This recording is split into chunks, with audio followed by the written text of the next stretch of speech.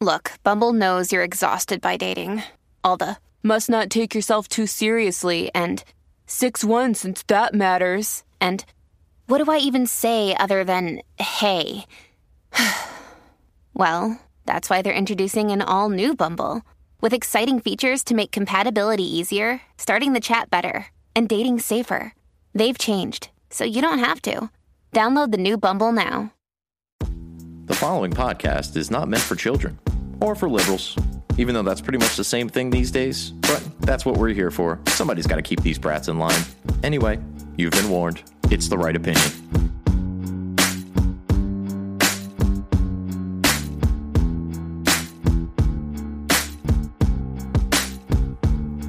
These days, our media's either incompetent or malevolent. They don't believe in heaven, but they acting like they heaven sent. Knowing the truth is way harder than telling it. We gotta work harder, gotta be more intelligent. Sometimes we just gotta grab a mic and start yelling shit. We're living in times when it's hard to stay relevant. Be the elephant in the room, in a room full of elephants. Be the elephant in the room, in a room full of elephants. Boom. What's going on, everybody? Welcome back to The Right Opinion right here on The Right Opinion. .podbean.com. I am your host, Harrison Bergeron. Happy to have you all aboard as always. If you aren't doing so already, be sure to subscribe to The Right Opinion.podbean.com or just search The Right Opinion on iTunes, Google Play, and Stitcher. It's the logo that's black and white and red all over like newspapers used to be. You know, newspapers like the Washington Times that thought it would be cool to steal the name of my podcast. Just ignore them. Come on over here. I got the right opinion for you. And for that matter, I've got a lot of stuff to talk about. And you're going to want to be subscribed because there's going to be more episodes like this. We are taking the deep dive. I've talked about this for a while. Spygate, Obamagate, whatever it is you want to call it now. We've gotten so much information out as a result of the events surrounding General Flynn.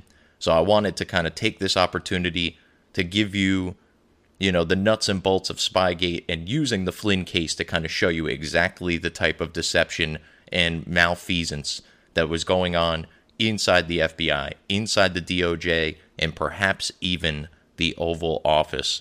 Plenty to get to. This episode is going to be mostly about General Flynn. I am going to circle back around to Carter Page and George Papadopoulos and Roger Stone and Paul Manafort eventually. But Michael Flynn, it's the story of the day, right? Other than the C word. And General Flynn obviously was he was found, or he pled guilty to lying to the FBI. His sentencing was dragged out for a long time, and then it got to the point where he got frustrated and he switched legal counsel, and that legal counsel said, wait a second, there's more to this story here. We're going to ask for some documents. Those documents were asked for, and then the government decided to retaliate by taking off the table a zero prison plea bargain to adding, potentially 6 months in prison to Michael Flynn for having the audacity to want to defend himself. And then his lawyers got even more pissed off by them doing that. They retaliated and said, we're going to pull the guilty plea altogether. And then ultimately the DOJ determined, based on information they found from internal notes from the FBI, that this case probably should not be even brought up, and we're going to go ahead and we're just going to let him go. We're going to drop the case because because what they found is so insanely corrupt, and I'm going to describe a lot of it in this episode, but more of it in the second episode because I'm going to dive deeper into the legal end of what happened to General Flynn. But let's dive into early on the origins of the Russia investigation. So the FBI claims that the investigation was started at the end of July because of a tip that came in from Australian diplomat Alexander Downer. Now, just to give you a brief on Downer, basically what he knew or thought he knew or told the State Department that eventually told the FBI is basically there's a gentleman named George Papadopoulos. He's one of the people that there was a FISA warrant out on him. That FISA warrant came as a result, strangely enough, of information I guess Carter Page might have had. There's really no logic as to why exactly they drew the FISA warrant on Papadopoulos other than he was part of the campaign. Carter Page was doing some stuff, and then they decided to pull the FISA warrant on Page or Papadopoulos. I got to get back into the details on that one, but basically both of them had a FISA out on them. And Papadopoulos met with a guy, he's a Maltese professor named Joseph Mifsud. This is way back before the election, and Mifsud had said to him that the Russians have Hillary's emails and had suggested to Papadopoulos like maybe they could work together, the Trump campaign and the Russians, and Papadopoulos really didn't pay it much mind, certainly didn't move forward with any sort of action with Mifsud in regards to working with the Russians in involvement in the election meddling that was going on there. But Papadopoulos did have a few drinks in London with Australian diplomat Alexander Downer and let loose the fact that Mifsud had told him that the Russians have Hillary's emails or they have dirt on Hillary. He denies saying anything of that note to this day. But again, there was a few drinks involved. I mean, I'm going to cut Papa D some slack on this one here. Maybe he let loose the fact that Mifsud told him about this. But being that the Trump campaign in no way acted on it, it really isn't all that big a deal. But Downer decided to turn it into a big deal, and he eventually called the FBI. Now, he claims he didn't call the FBI until late July, which is when the FBI wants you to think they started the investigation based on that tip. This is false. This is a cover story because they really opened the case based on the Steele dossier, a wholly unverified piece of opposition research composed of Russian disinformation from Russian intelligence officers at best, or a complete fabrication from Christopher Steele at worst, which was paid for by Hillary's campaign, the DNC, and possibly our own government. Now, how do we know it wasn't the Australian tip? Well, because they got that tip back in May, but they didn't open the investigation formally until July 31st. Now, how do we know that this information was passed along back in May and not in July like they're claiming that it is, or that it was? Well, the lovers here gave it away with their stupid text exchange. And yes, when I say the lovers, I of course mean FBI attorney Lisa Page and Special Agent Peter Strzok of the FBI. They were infamously having an affair and texting each other about their coup because they're not particularly bright. By the way, texting each other on government-issued phones, just to clarify how unbright they are. So they are very, very, I want to say open in their text messages with one another. They seem to not understand that these are government-issued phones. And by the way, these are people that not only share a workplace where they can exchange ideas without having to put them on electronic communication, but they also share a bed. So you would think that they can have these types of conversations over some pillow talk, but I guess they thought, A, there was no way that these text messages would ever be released to the public, and they probably thought that because B, they never thought Donald Trump would become the president and have control over the Justice Department and the intelligence community today, and that's obviously what led to a lot of this stuff coming out. So on May 10th, Papadopoulos met with Downer. That is not in dispute. On May 11th, 2016, Downer potentially, just potentially, this I don't have verified as a fact, but when you hear the story, I think it's going to become quite clear what I'm talking about here. Downer supposedly called the State Department late in July. That's what he's saying. But there's a text exchange here from Strzok and from Page that indicates that Downer may have called the State Department well before that. As a matter of fact, Downer may have called them the day after meeting with Papadopoulos, which would make a lot of sense. Now, Downer's story is, I met with Papadopoulos, he mentioned this, and I didn't really think anything of it until weeks later when I started seeing there was all this information about the Russians hacking and trying to interfere in the election, and then I called the State Department. Bullshit. Malarkey, poppycock. Just doesn't even square with reality, right? Like if you, as an international diplomat, happen to hear that there was some interference or potentially interference going on behalf of the Russians in the American election, why would you sit on that information for weeks and weeks and weeks? I mean, obviously, he probably picked up the phone the very next day and called the U.S. State Department and said, look, I just talked to this Papadopoulos guy. He works for the Trump campaign. He said something about the Russians having emails and wanting to help the campaign. That's not information you would sit on, and I don't believe he did. Because on May 11th, in the text message exchange between Page and Strzok, Strzok says to Page, DD calling state now. DD is Deputy Director Andrew McCabe. He will come up many times in this podcast. DD calling state now, Strzok says to Page. Page replies, ooh, I want to hear about it. You already talked to ? Page says, and crap, I've got to go in 30 or so because she's got somewhere else she's got to go. Strzok says, canceled blank to sit in on this. So she's asking, are you all ready to talk to somebody? And he says, no, I canceled that somebody to sit in on this call between the deputy director and the State Department that just so happens to be taking place within 24 hours of Papadopoulos meeting with Alexander Downer in London at a bar, had a few drinks, mentioned something about Russia.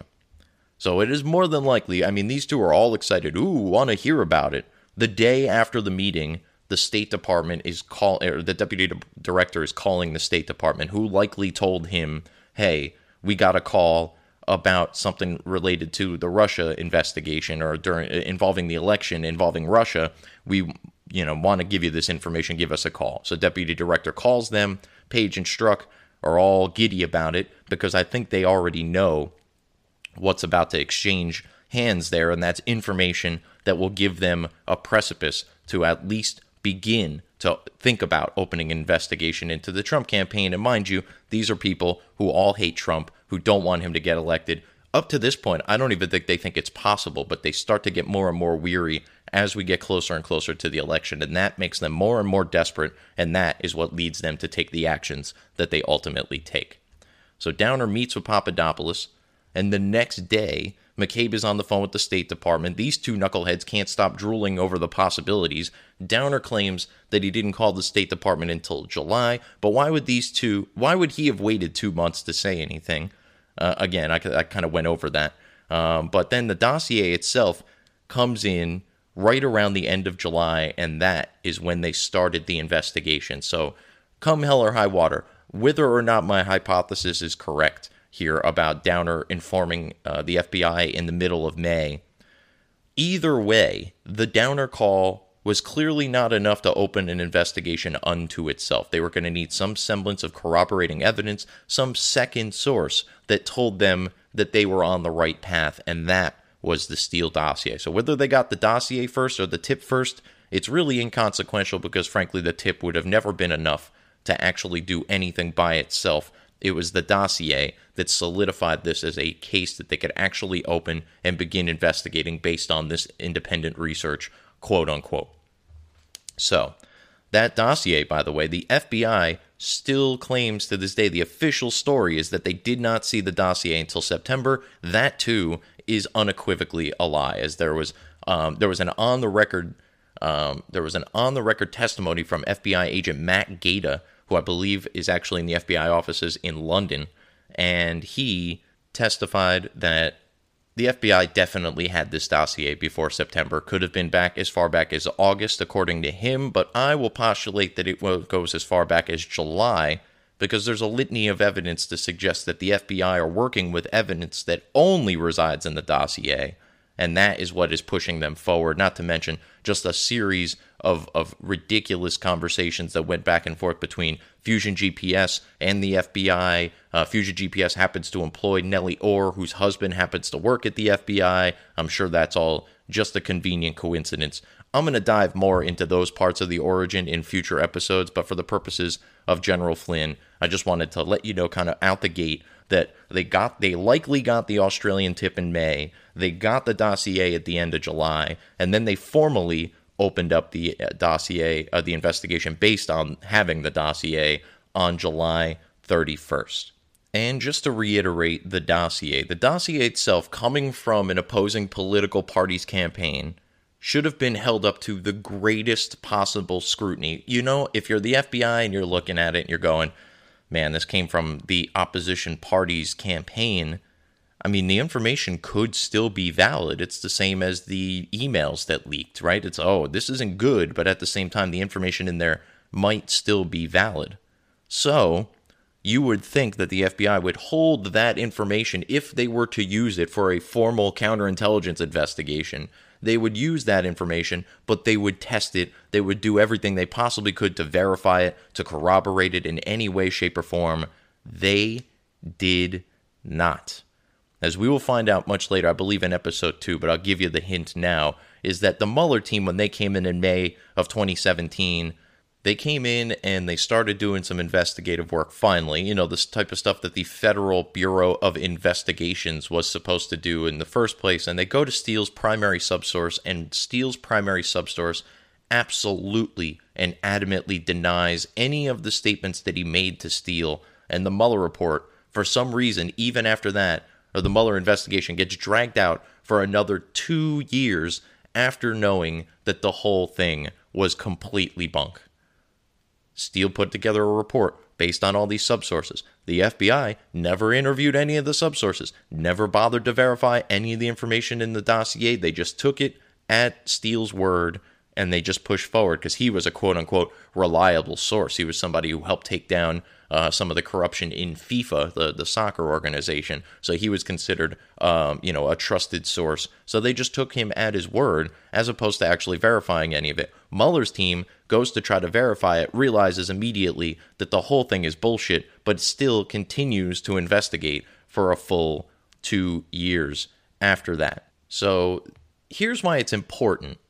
Why they opened the investigation, how they opened the investigation, and most importantly, when they opened the investigation. A lot of the information that you're going to be getting from this podcast and from Michael Flynn Part 2 is from the Dan Bongino show, is from the research that he and his team and the people that he follows and his sources have been working on for years. So I'm going to let Dan explain to you right now exactly why it is important to know why, when, and how the FBI opened its investigation, because it kind of shows their hand. But I'm going to let Mr. Bongino explain it because he does so in such a fashion. He's been following this case for 4 years probably, and he gets it. He knows it inside and out, and here is exactly why these things are important before we dive in to the witch hunt of Michael Flynn. So I thought you didn't hear about the Australian tip that allegedly started this case, which is all nonsense. You started on the fake dossier. I thought you didn't hear about it till July. You admit you got it from the State Department. Why the day after the meeting you're talking about that the Australians tipped you off about, the day after, it happened on May 10th. Why on May 11th are they texting each other? Ooh, the deputy director, Andy McCabe's on the phone with the State Department now. This is juicy. Let's sit on this. What were they talking about? They were talking about the Downer meeting. And they're hiding that because they still want you to believe they didn't get that information to July because they didn't open the case until July. But they opened the case because they got the dossier in July, not because of the May 10th notification that they learned about clearly the next day, because they knew it was BS. It's all a fake story. All of it. This is all fake. This is a 3-pager show today, folks.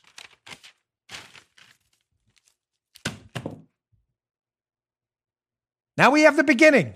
The case started because of the dossier. We have the fake reasons. It started because of Australia. No, you learned about Australia in May. No, we didn't. We learned about it in July. Why are you texting about it in May? Well, because we did learn about it in May and we just didn't think it was a big deal. Then why'd you open up a case in July? Because we got the dossier. The dossier about collusion. You thought collusion was real? Yeah, we thought it was real. Then why'd you testify under oath? You had no evidence any of it was real. Oh, gee, sorry. Forgot about that. Yep. And later, actually, last week, if I'm not mistaken, 57 transcripts were released by the FBI or by the DOJ regarding the Mueller probe, and a lot of those were from the higher-ranking people, the James Clappers, the John Brennans, the Andrew McCabe's, the, all of these different people that were heavily involved and high up in the intelligence community during all of this. Susan Rice, Sally Yates, who's a part of the DOJ. None of them had anything. None of them had ever seen any empirical evidence that the Donald Trump campaign was colluding with the Russians.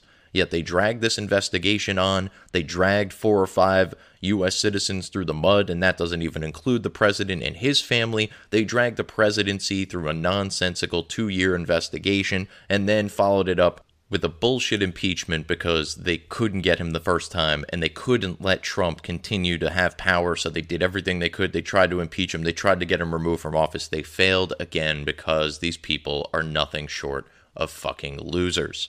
That's what they've been doing their whole lives. That's how they came to the ideologies that they've come to, is that they're just losers and they don't know any better at this point. And so that brings me to the actual witch hunt. The witch hunt of Michael Flynn. This is part one. Let's start in July of 2016. On July 18th, 2016, to be exact, Michael Flynn is interviewed by Yahoo News' Michael Isikoff, who you may know the name. Michael Isikoff is a deep state hack who writes whatever the deep state tells him to write, dispels Seth Rich rumors, tries to anyway, and for that matter, was cited in the Carter Page FISA warrant. His work in Yahoo News was cited as corroborating the evidence that they themselves had found in the FBI. The problem is that Michael Isikoff got his information from the exact same source that the FBI got their information, that being one Christopher Steele. What we have on our hands here, folks, is an information laundering campaign where they did everything they could to make this dossier look legitimate, including leaking it to the press, who would then write stories about it so that they can then take their dossier, put it into a FISA warrant, and cite those news articles saying, look, Michael Isikoff from Yahoo News confirmed this story. Yeah, because he's looking at the exact same information as you are. That's not corroboration. That's a funhouse mirror. It doesn't apply. But because Michael Isikoff cited anonymous sources, they didn't know that those anonymous sources were, in fact, Christopher Steele. So Michael Isikoff, deep state media hack, interviewing Michael Flynn July 18th, 2016, and he starts asking him about a speaking engagement that he had at a Russia TV anniversary dinner.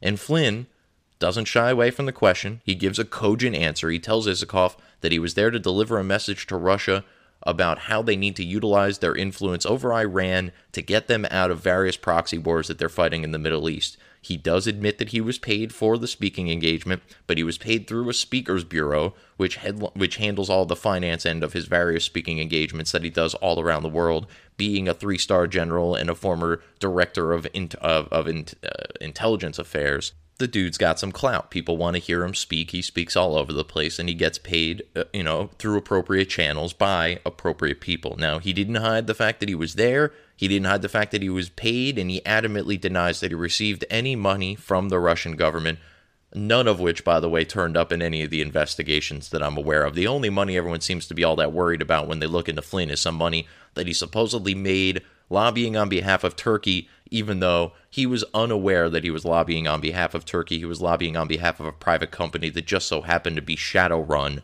by the government of Turkey, or that one of his affiliates was working with the government of Turkey. He was unaware of it, and yeah, I guess you can make the claim that that's an easy claim to make, but there's no real proof that he knew about what was going on there. And when he did know, or at least when he suspected, he filed the appropriate FARA work, and his lawyers screwed him up by, filling out the paperwork incorrectly and putting him in quite a pickle. This despite the fact that his lawyers are supposedly some of the best FARA lawyers that this country has to offer, begging the question, was it just legal malpractice? Because in part 2 of this series, we will talk about just that. So, many people have compared Michael Flynn speaking in Russia and making money to Bill Clinton speaking in Russia, which not only came with a whopping $500,000, but seemed to help Russians curry favor with the State Department to get them to sell 20% of America's uranium to Russia. Now, I was under the impression, I've been told several times, that Russia was this big threat. So why would Hillary Clinton's State Department and the then director of the FBI, for that matter, Robert Mueller, have ever approved such a thing if Russia was this dire threat to American national security? They weren't. And they weren't until they thought that Donald Trump may have been in bed with them to try to rig an election. Russia wasn't that big a deal. Hillary Clinton went over there and met with their diplomats and brought a reset button. They were trying to reset relations between Russia and America. They thought that we could cooperate. Donald Trump thought the same thing, but as soon as those words came out of his mouth, it immediately became a terrible, terrible proposition, and he must be a traitor. He must be in Putin's pocket. It's all a bunch of nonsense. Russia is of virtually no threat to us outside of their nuclear arsenal, and let's face it, unless they too want to be a pancake, they will never, ever dare fire one of those things in our direction. Moving on. July 18th to the 19th, 2016. Justice Flynn is speaking with Michael Isikoff about his time in Russia. Lisa Page and Peter Strzok are texting like wildfire, and many of these texts are still to this day heavily redacted. I'm looking at the screenshot here, and it's a series of texts on the 18th and the 19th, the entirety of which are blacked out for the most part here. I mean, there's a couple that go before or after in that date range, but there is a lot of text here that are just completely redacted, which is very weird because there's a lot of information that's been released from them that is not heavily redacted, begging the question, who and what might they've been talking about? If you're thinking to yourself, maybe they were talking about Flynn as a result of this interview with Deep State hack Michael Isikoff, I think you're on the right track, personally. Moving on from there, mid to late July 2016, the FBI receives the Steele dossier. They claim to not have received it until September, but we know from testimony from FBI agent Matt Gaeta that it was much earlier than that, and that the thing had been distributed across D.C. in hopes that it would get itself into the right hands, and for that matter, gain some legitimacy along the way. It ended up in the hands of David Kramer, who is an associate of John McCain. John McCain himself handed this dossier to the FBI, amongst others. John Brennan clearly had access to the memos from the dossier, if not the entire dossier himself. He would go on to later brief the Gang of Eight about that particular bit of information there. So the information came in well before July 31st, 2016, when the FBI opens up Crossfire Hurricane, the investigation into election meddling on behalf of Russia in hopes of helping Donald Trump.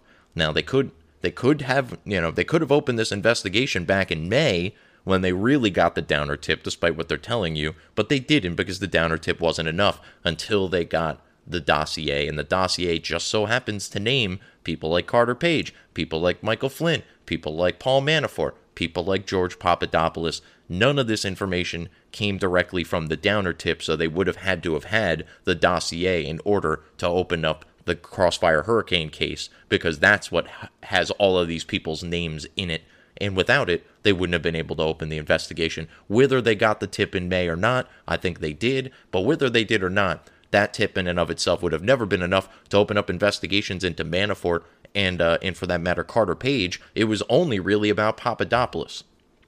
So, about a week or two later, on August 10th, the FBI opens formal counterintelligence investigations into specifically Carter Page, George Papadopoulos, and Paul Manafort, all of which are associated with the Trump campaign. Now, you may be asking yourself, what does this have to do with Michael Flynn? Well, it doesn't have a lot to do with Michael Flynn at the moment, which is kind of the point. They've opened the investigation, they have the dossier, they have the tip from Downer. They've opened counterintelligence investigations into 3 people in the Trump campaign. Flynn is not one of them.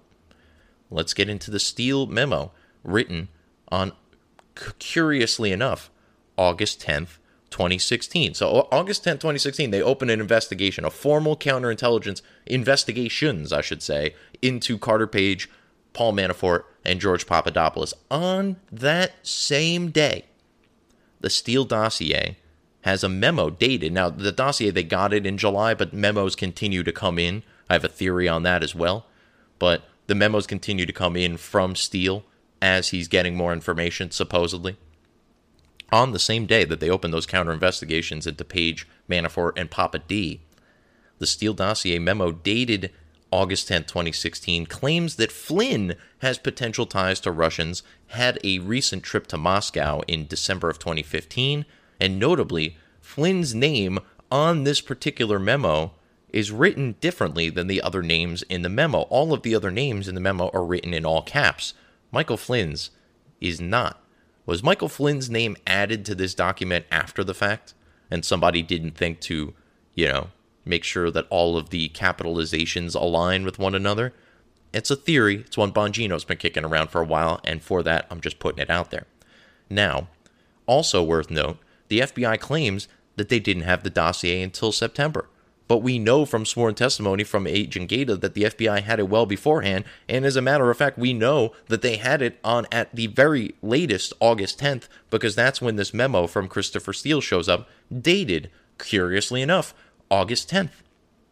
Now, it's likely that they had it in July, and memos kept coming in. Like I said, conveniently, this memo is actually dated the same day that they're opening up cases on 3 other members of the campaign and looking for a reason to investigate Flynn in particular, because they know he's the former director of intelligence affairs, and he's the incoming national security advisor. The guy's got top secret clearance. He knows all the tricks. He knows all the game moves. They simply cannot let him into the walls.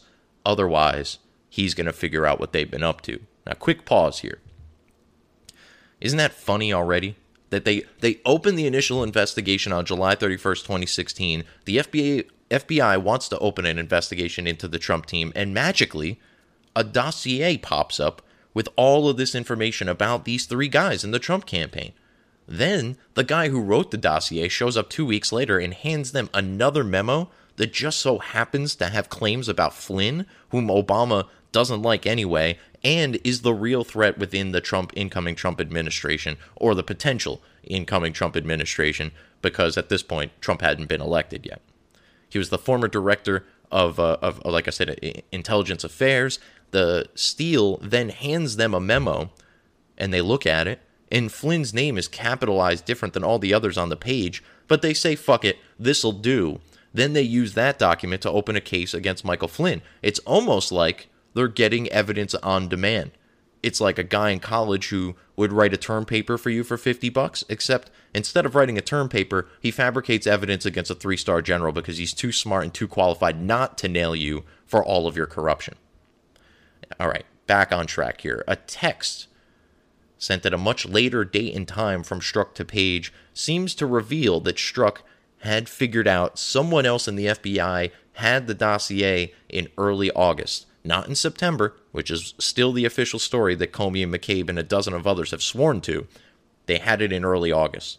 Now, there are some semantics being played here. John Brennan seems to be guilty of this as well, where the FBI, to give them as much credit for their shadiness as humanly possible, are differentiating between the Steele dossier and particular Steele memos. So maybe they saw a few of the memos, but they didn't see the full dossier. So when they're asked, did you see the dossier? They say, no, I didn't see the dossier, because in their head, even though they know the memos that they saw comprised the dossier, they only saw a few of the memos. So they didn't see the whole dossier. So when they're asked, did you see the dossier? They could say no, even under oath, because they haven't physically seen the dossier. They've only seen some of the information that was within it. They may have seen the entirety of the information was within it, but they can at least say in their head, I didn't see the dossier. I didn't get one of those weird brown folders with like the little elasticy thing around it, so I didn't see the dossier. So that's a little bit of wordplay that they're possibly playing here, which may very well skirt them around any sort of perjury charges. Also, let's take a step back and realize that Steele fabricated virtually the entirety of the dossier from thin air. Now, what are the odds that the FBI, who's actively looking for reasons to look into various members of the Trump campaign, just so happened to get a memo from Steele, dated the same week that they're opening up other investigations into Trump campaign members, and it just so happens to implicate another Trump campaign member who also happens to be rather unpopular with Barack Obama and his administration and the rest of the intelligence community, because Michael Flynn was very, very vocal about the politicization of the intelligence community, and that was part of the reason he was ousted in 2014 as the head of the DIA. It's almost like Steele is just reporting exactly what they want to hear and doing it at their beck and call. And one last aside, keep in mind that Steele was contracted by Fusion GPS, by Glenn Simpson. Fusion GPS also happened to employ Nellie Orr, who was working on the case. Her job was to, quote, do research and analysis of Mr. Trump, end quote. Nellie Orr just so happens to be married to Bruce Orr, who is the Associate Deputy Attorney General for the Justice Department. So he's heavily involved in all this as well. I think I may have said he's in the FBI. He was in the DOJ. He was later demoted when it was found out that Orr was meeting with Steele and Simpson even after Steele had been deemed to no longer be a credible source for the FBI due to some inappropriate contacts he had with the press. Michael Isikoff. Sorry, that one just was stuck in there. So he had been having some inappropriate contacts with the press, who were, by the way, totally complicit in all of this chicanery. Again, looking at you, Isikoff, and looking at you, David Ignatius, just to name a few. Then we go into August 11th, 2016. Stefan Halper, an FBI spy, an asset, shows up and says that he knows Manafort. Oh, and by the way, I also happen to know Flynn and Page, too. Case Agent 1 would later describe this moment in time by saying that he couldn't believe their luck that Source 2 knew 3 of the 4 subjects of the investigation. Case Agent 1, by the way, happens to be a guy named Steven Soma, and one of his many jobs at the FBI was to be a handler for an FBI asset named Stefan Halper. Stefan Halper is Source 2 in the Mueller report. He's a spy that's been, an asset of the FBI for a long time. Steven Soma, Case Agent 1 on this particular case anyway, is the guy who handles Stefan Halper, who just shows up, struts in, and's like, hey guys, oh, you guys got an investigation going on? Oh, I know 3 or 4 of those guys. Cool, ask me all the questions you want to ask me. By the way, Halper happens to be the same guy who fabricated an entire story about Flynn having an affair with a Russian woman named Svetlana Lakova in 2014, which was used to accuse him of being a Russian asset back then, which was also part of what played out in him ultimately getting booted out of his position as the head of the DIA. And they used this to assume that he was having an affair with this woman, when it turns out Stefan Halper was the one who set up the whole dinner and put him next to her to begin with. So he was basically fabricating information for the purposes of having something to run back to the FBI and give them, and conveniently enough, it just so happened to be the same information that they were hoping would surface. They were looking for a reason to get rid of Flynn. Sure enough, Halper shows up and says, well, I don't know, man, I think he might be having an affair with this Russian chick. I saw them sitting next to one another at a dinner in London. More on Halper coming later. On August 15th, 2016, Page and Strzok send each other the insurance policy text, where Strzok says to Page, I'd like to believe the scenario you laid out in Andy's office about him not having a chance to win, meaning Trump, but I think we should have an insurance policy, like something that, like something you put in place so that in case you die before you're 40. Now, even in this moment, even in August of 2016, as we're getting closer and closer to the election, within 3 months of the election, Strzok is starting to come to the realization that maybe Trump's got a chance here, and that, yeah, it's unlikely, but we should definitely have something in place just in case he does win, because God forbid he gets in there. General Flynn's part of his administration. We can't allow that. He's going to figure us all out. So on August 16th, 2016, the FBI, this is the next day, by the way, after the insurance policy text, the FBI opens a case on Flynn. But why?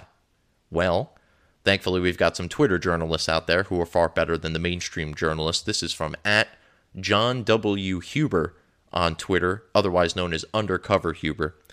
He sends out a tweet. Here's the 2-page, quote, justification for opening a full counterintelligence case against a 30-year combat veteran, general, and former director of an intelligence agency. Here are the reasons.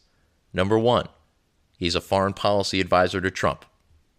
Number 2, he has unspecified, quote, ties to, quote, various, quote, state-affiliated entities of Russia. And number 3, he traveled to Russia. No, seriously, that's exactly what they wrote in their charging document. I'm going to read from it now. Specifically, CR, his code name in the FBI was Crossfire Razor. Everything was Crossfire. They got caught up in the Crossfire. Crossfire! All right, sorry, I had to get one of those out. Specifically, Crossfire Razor has been cited as an advisor to the Trump campaign on foreign policy issues February 2016. He has ties to various state-affiliated entities of the Russian Federation, as reported by open-source information, and he traveled to Russia in December 2015, as reported by open source information. Additionally, CR has an active top secret security clearance.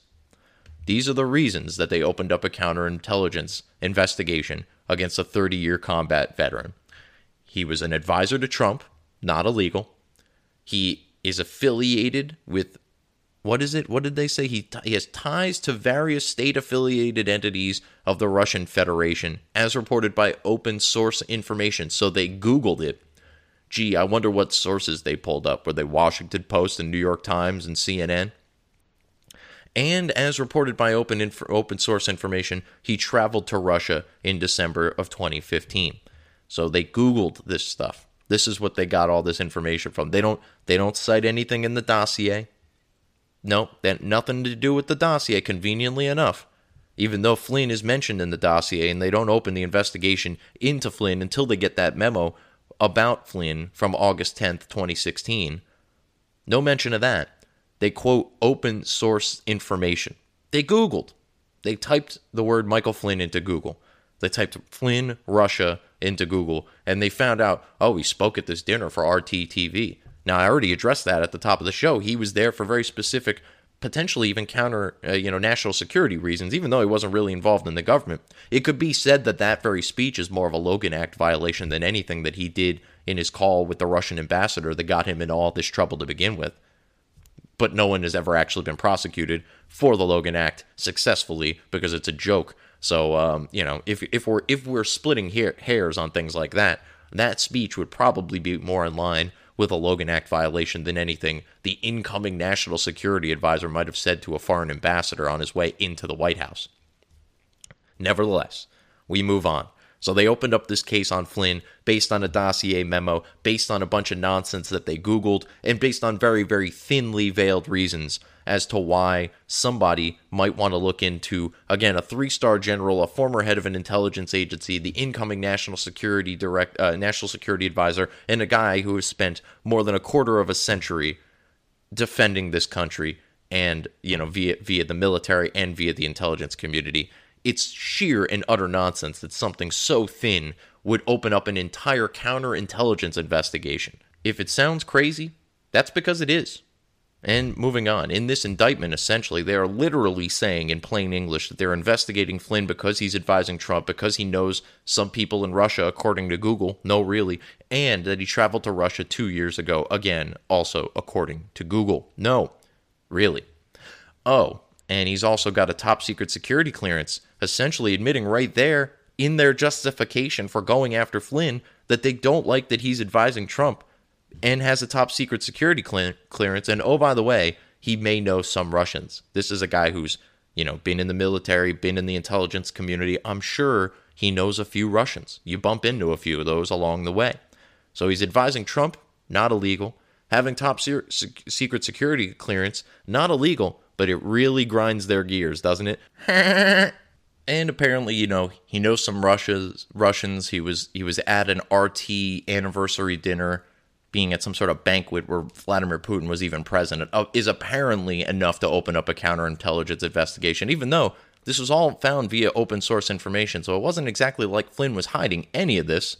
If he were, you'd think he'd be a little bit better about it and not take a picture on his Instagram and be like, hey, I'm here in Russia, ready to talk to Vlad. The guy clearly wasn't hiding any of this. He's well aware, as we'll later find out, that the Americans are always monitoring Russian activity, and so you would think that he would be smart enough not to get himself involved in a coup with a bunch of people he knows are always being monitored by the very same people who are now going after him and trying to keep him out of power because they know he'll figure out what they've been doing, which is not good. None of it's good. The politicization of the intelligence community unto itself is bad, but the incessant spying by the Obama administration, not only on Trump campaign members, but also on members of the media. Obama really, really liked his spying, and it came back around where he got too comfortable with it after 8 years of doing it. He thought he could get away with it, and he may very well have, but not if we have anything to say about it. So Flynn, obviously, Russian asset, right? He's been engaged with Russians a handful of times in the last decade. He's obviously a Russian plant who suddenly turned on America after dedicating about 30 years of his life to trying to serve America. Obviously, they got him. We should just start calling him Boris. Like, I don't even understand.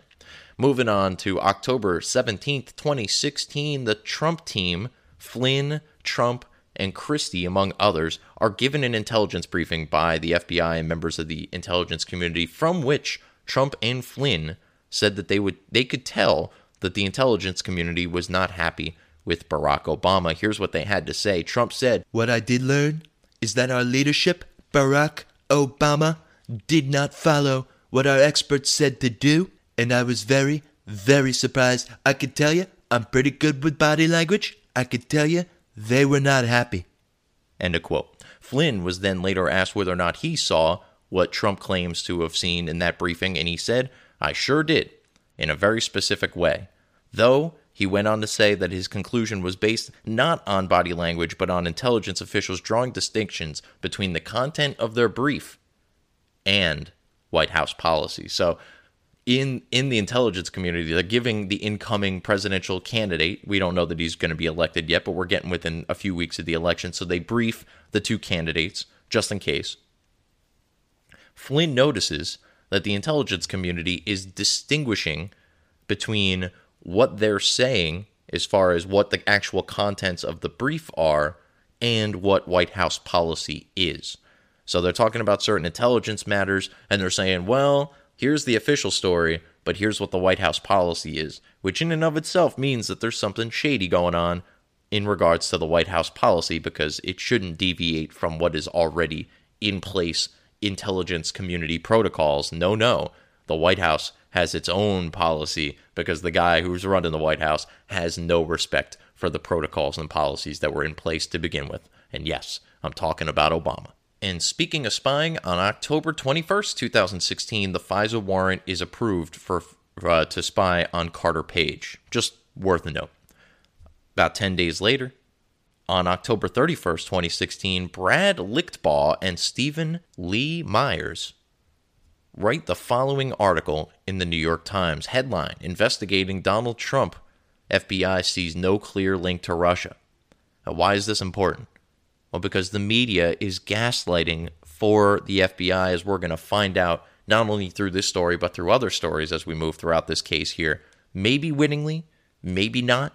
The media could just be dumb and want to go with the story because they think it'll sell papers, or they hate Donald Trump so much they're willing to lie, or at the very least not question the FBI when they're providing them with rather convenient information. Now, the FBI hasn't found anything on Page in the 10 days since the FISA warrant was issued. They've had 10 days. They've looked through all his emails, his communications. They can even go back retroactively and look at his emails and his cell phone calls. They found nothing.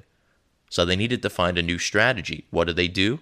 Well, the FBI tells someone at the New York Times, hey, go ahead and write a story about how we're looking into the Russia thing and we haven't found anything. There's no clear link. We're just, we're not finding anything.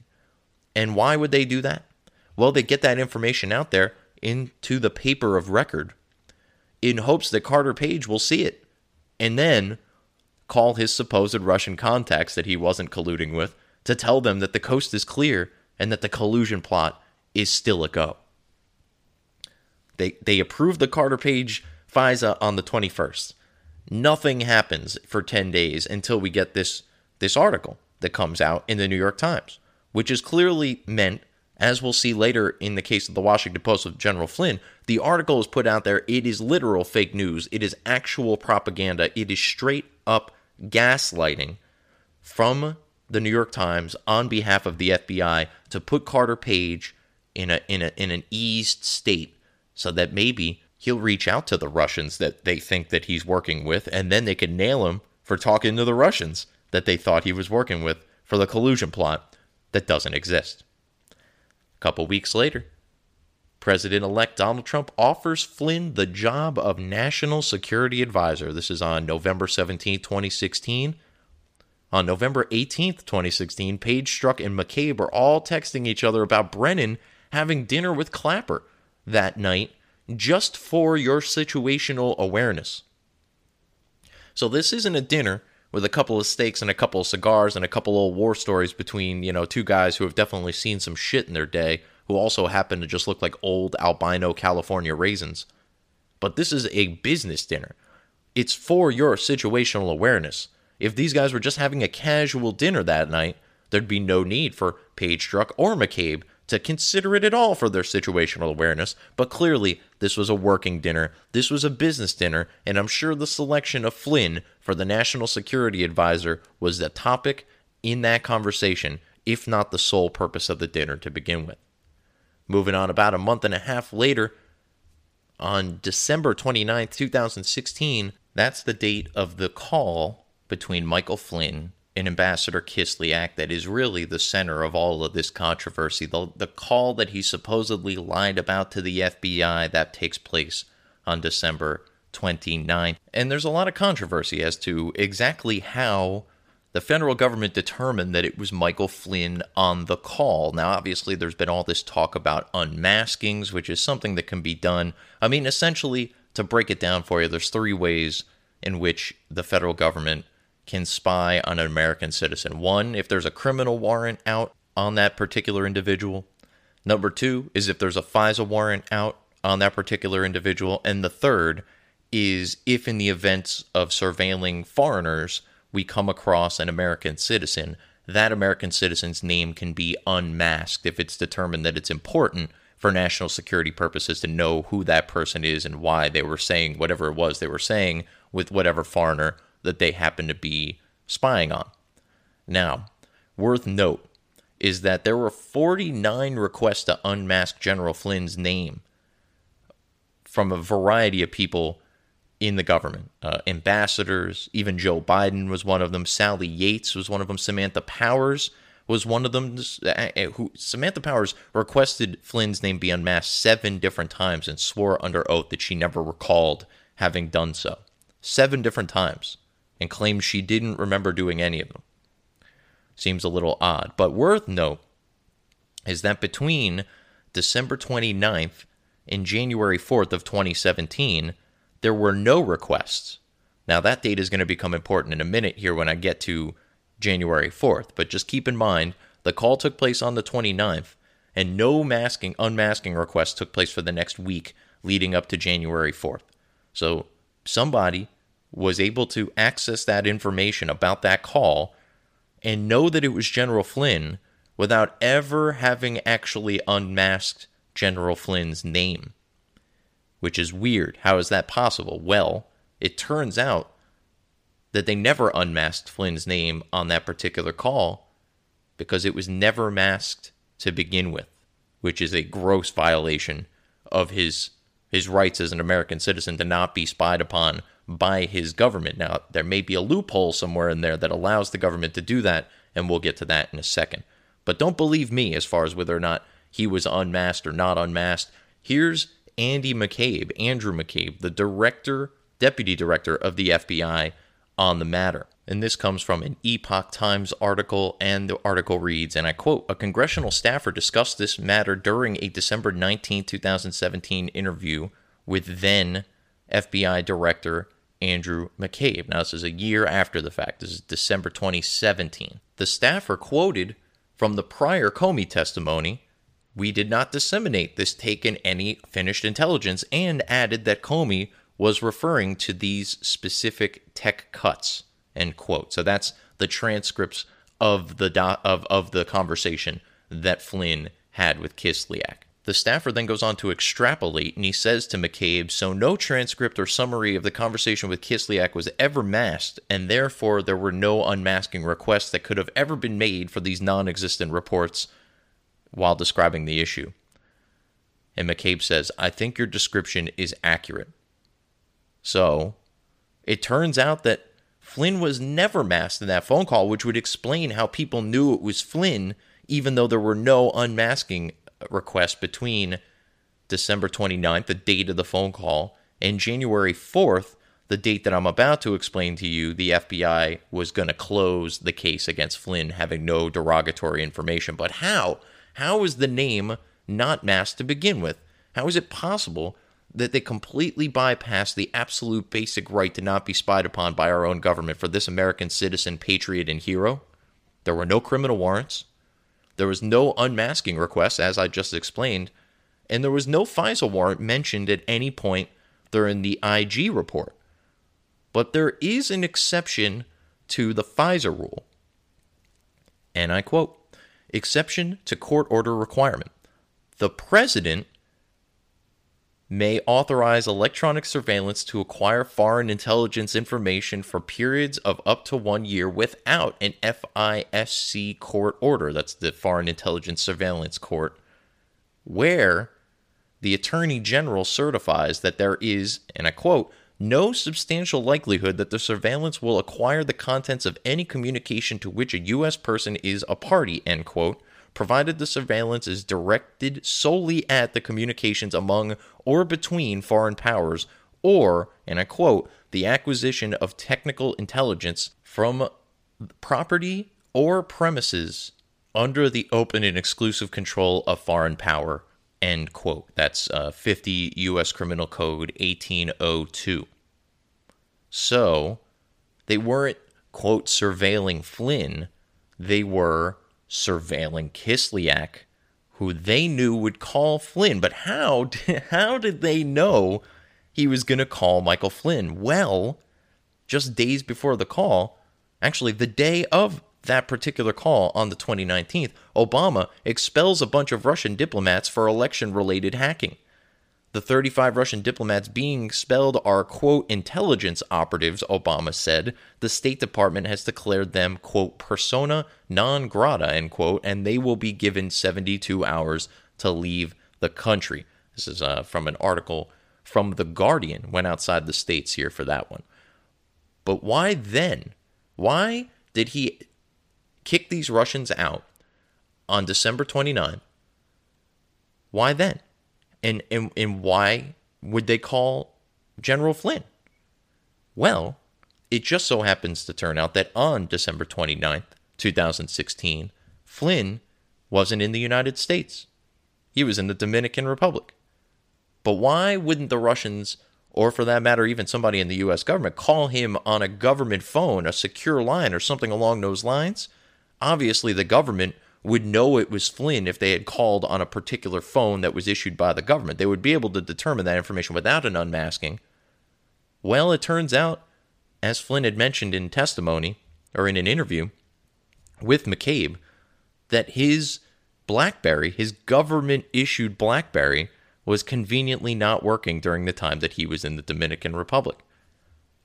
So Obama and Lynch, Obama's hypothetically here, Obama says, you know what, let's spy on this guy. We don't need a FISA warrant. I'm the president. I can do whatever I say. Whatever I say goes, because I'm Barack Obama.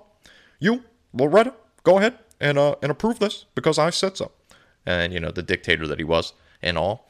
And so they think to themselves, well, we've got this exception here where the president can spy on people without a FISA warrant as long as the AG signs on and says that there's no substantial likelihood that an American is going to get caught up in any of this.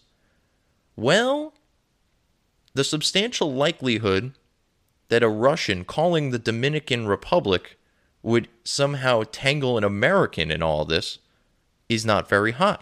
So they could have even said, okay, we're going to listen to Kislyak. We're not going to listen to any of his calls here to the States or to anyone we know is a U.S. citizen. But if Kislyak calls a random hotel room in the Dominican Republic, it's a different story entirely. They don't know who's on the other end of that phone. And why are the Russians calling the Dominican Republic? They probably could have used that as an excuse for it to be suspicious and for them to listen in on the call. And Obama specifically can have that name not unmasked, but never masked in the intelligence that's brought to him in accordance with that exception to the FISA warrant. So, Flynn, still a U.S. citizen. He's still got rights, whether he's in the Dominican or not. But they may have been able to at least spin that while he was in the Dominican and he was talking to Kislyak, he wasn't on a government-issued phone. We didn't really know it was him, but we knew it was him because he was never masked. So Obama gets this information, and a few days later that becomes very, very importantly. But realistically, they knew that Kislyak was obviously going to call Flynn. Why? Well, because Flynn was the incoming national security advisor, and his administration, the Trump administration, was about to be taking over the government in less than a month's time. So why would the Russians deal with the current administration that just slapped all these sanctions on their diplomats and kick them out of the country and close down embassies when the Obama administration was going to be over in less than a month. Why bother reasoning with them when a new administration is about to come in? By the way, the National Security Advisor, the incoming National Security Advisor, is briefed on a lot of international affairs, and for that matter, is able to have conversations like this one with Kislyak, and it's completely above board. He has clearance. He's about to become a member of the cabinet. He's going to be the National Security Advisor, so obviously he's read in on these things, and it's not at all sketchy or uncharacteristic for the incoming National Security Advisor to get involved in situations like this. The Obama administration knew that, so they kicked out those diplomats, forcing the Russians to do something, and that something was contact Flynn, who just so happened to be out of the country at the time so that they could spy on him. Now, let's be clear. They knew Flynn wasn't a Russian asset. The FBI had possession of the transcript of this call in late December, early January, according to Jim Comey's sworn testimony. They had determined that there was nothing wrong with the call because there wasn't.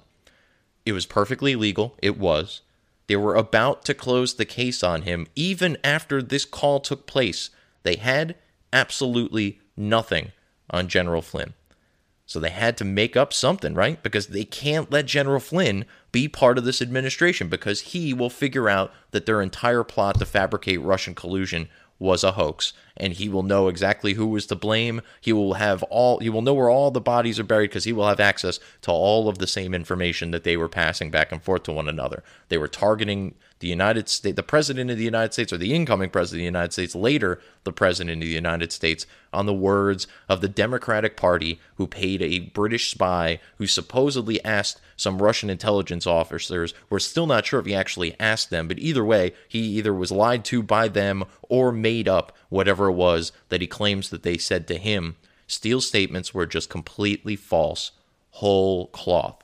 Now, to elaborate on that last bit there, either the Russians never talked to Steele. Steele just put the names of people he knew were Russian intelligence people in the dossier, knowing they would carry weight, much like the very same situation is with the dossier itself, is that Steele's name provided weight to it because he was considered a valuable, a reliable source by the FBI.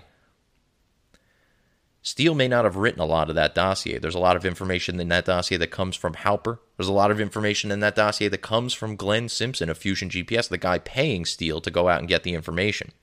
So they're using Steele's name as weight to make this information seem more legitimate than it actually is. It's possible to suggest that Steele, did I say Flynn? Steele is now using the Russian intelligence officers' names to provide weight to the substance of whatever it is that he's providing here in this fake dossier. So they either knew what he was doing and they saw this as an opportunity to sow some chaos by providing him with basically exactly what he wanted to hear, or he never actually interviewed them and just completely made up words from these supposed Russian intel officers. Either way, the dossier is bullshit and is still not, to this day, never been verified. None of it, including the primary subsource immediately was like, no, I never said that. So either they're lying to the FBI or they lied to Steele, or maybe they're lying to both, or Steele lied to the FBI, never actually talked to the Russians. Either way, the FBI did nothing to try to verify all these accusations that were in this dossier. Instead, they used news articles that were quoting the same information to corroborate it for the purposes of getting a FISA warrant. They could have just, interviewed the subsources and had proof that, yes, Steele asked this guy said this, we asked that guy the same question, he said the same thing. None of that actually happened because none of it was actually true. That brings me to January 4th, 2017, where the FBI drafts a letter that says they couldn't find any derogatory information on Michael Flynn and they are about to close the investigation. This is from the actual FBI electronic communication titled Closing Communication from the Washington Field Office, approved by Redacted, drafted by Redacted, case ID number Redacted, Crossfire Razor, Foreign Agents Registration Act, Russia Sensitive Information Matter, or Sensitive Investigative Matter. But the actual electronic communication pretty much gives away the game here. It closes very strong, and it reads, I quote, Following the compilation of the above information, the Crossfire Hurricane team determined that Crossfire Razor, Flynn, was no longer a viable candidate as part of the larger Crossfire Hurricane umbrella case. A review of logical, redacted databases did not yield any information on which to predicate further investigative efforts. While a confidential human source provided some information on CR's, that's Flynn again, Crossfire Razor's, interaction with redacted, I believe that's Turkey, the absence of derogatory information on redacted limited the investigative value of the information. The writer notes that since Crossfire Razor was not specifically named as an agent of a foreign power by the original Crossfire Hurricane predicated in reporting, the absence of any derogatory information or lead information from these logical sources reduced the number of investigative avenues and techniques to pursue. Per the direction of FBI management, Crossfire Razor was not interviewed as part of the case closing procedure. Redacted, the FBI is closing this investigation. If new information is identified or reported to the FBI regarding the activities of Crossfire Razor, the FBI will consider reopening the investigation if warranted. End quote. So that's that day. That's January 4th. They wrote a document. It's titled and labeled and dated January 4th. The FBI is closing the investigation onto Flynn after finding no derogatory information that he was, in fact, a foreign agent. Just as those documents are being submitted, Peter Strzok, Loverboy, asks Redacted, who happens to be the case agent on the Crossfire Razor portion of the case, we're still not sure exactly who that is, but Strzok asks them if they could keep the Flynn case open. If you haven't processed the paperwork yet, don't. We've got one last thing that we might want to try here. He then messages Lisa Page and says it was, quote, serendipitously good, end quote, that the case wasn't officially closed, and, quote, our utter incompetence actually helps us. 20% of the time, I'm guessing, smiley face emoticon, end quote.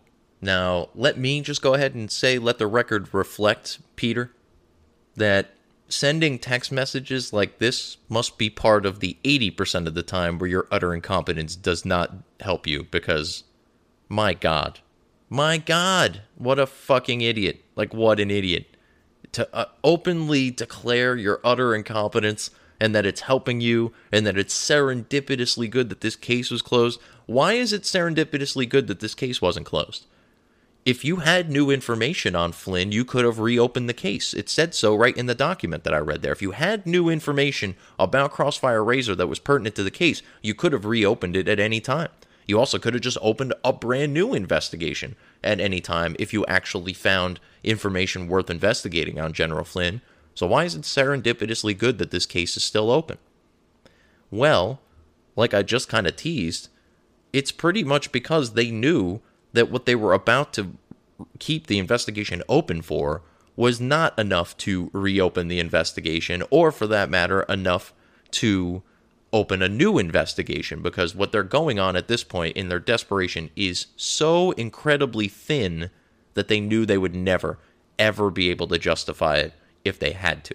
Now, what they're about to use, as I'm about to get to in January 5th here, they're going to try to use the Logan Act, which has only ever been prosecuted twice since its inception in 1799, and precisely a grand total of 0 convictions have come as a result of the Logan Act. It's an extraordinarily thin case that was stretched even thinner by the fact that the man that they're targeting for such a violation is the incoming national security advisor, somebody who is about to be part of the administration, who is read in on intelligence briefings, and for that matter, made known what is going on in the international scene so that he could be abreast of what's going on when he shows up on day one. This guy's a former director of intelligence affairs. The guy is no slouch. He knows what he can and cannot do. He knows, as we'll get to a little bit later, that the FBI is likely listening to all of his conversations with the Russians. But nevertheless, they decided to push forward with this Logan Act thing as their excuse to, quote, keep the case open, to listen in on his phone call, and then to ultimately question him. And that brings us to the January 5th meeting. The big meeting. Obama, Biden, Comey, Brennan, Clapper, Yates, and Rice. All the big players are there. There was also an unnamed person in that meeting, according to Fox News, and I wonder if that was Special Agent Super Ghost Joseph Pianka, who was the other person in that will eventually be in on the interview with Flynn with Strzok. There was two people interviewed Flynn. It was Strzok and Pianka. Pianka is a ghost. No one's seen him to this day. There's not even like a picture of him anywhere on the internet. But he was the one who helped interview Flynn. Fox News and their article about this meeting said that there was one person that was unnamed, and they basically were told not to print the name for whatever reason. They decided to oblige, and I think it might have been Joe Pianka. But we know Obama, Biden, Comey, Brennan, Clapper, Yates, and Susan Rice all in this meeting. Sally Yates, in her testimony that was recently released in unredacted, well, largely unredacted form, she states about this meeting that her and Comey were asked to stay after class. After the meeting broke, Obama said, "Yep, Sally, you, and Jim, could you guys stay over here, please? Yep, all right, thank you." Barack Obama tells them that he knows about the call with Kislyak, which is weird because, as I mentioned, there were no unmasking requests between the date of the call and the date of this meeting. None whatsoever. So how does he know? Could it be that he unmasked Flynn through that weird exception that Loretta Lynch would have had to have signed off on, certifying that there was no substantial likelihood that an American would get caught up in this trap, even though that was pretty much the expressed purpose of him waiving that particular right for Michael Flynn to be listened in on by the government? The whole precipice of listening to Kislyak was to catch Flynn in a lie. So to suggest that Loretta Lynch certified that there was no substantial likelihood that an American would get tied up in this is nonsense. It is nothing other than just, Loretta Lynch doing what her boss told her to do, even though it's illegal. Maybe somebody even mentioned to Obama, and he probably was like, they'll never get me on that anyway, don't even worry about it. Because, let's face it, the media is going to never, ever, even if this came out tomorrow, Joe Biden came out and said tomorrow, Obama knew, Obama did this, Obama did that, people would still cover for Barack Obama. He knows he's got the complete cover of the media, he's got the complete cover of the blue check marks on Twitter, all the Hollywood elites, all the professors in academia. He knows that under no circumstances, especially for something as, as obscure and seemingly petty as this, are they ever going to try to nail a former president to the wall on this sort of stuff. So he's like, go ahead, just go ahead and sign it, and we're going to go ahead, we're going to spy on Michael Flynn.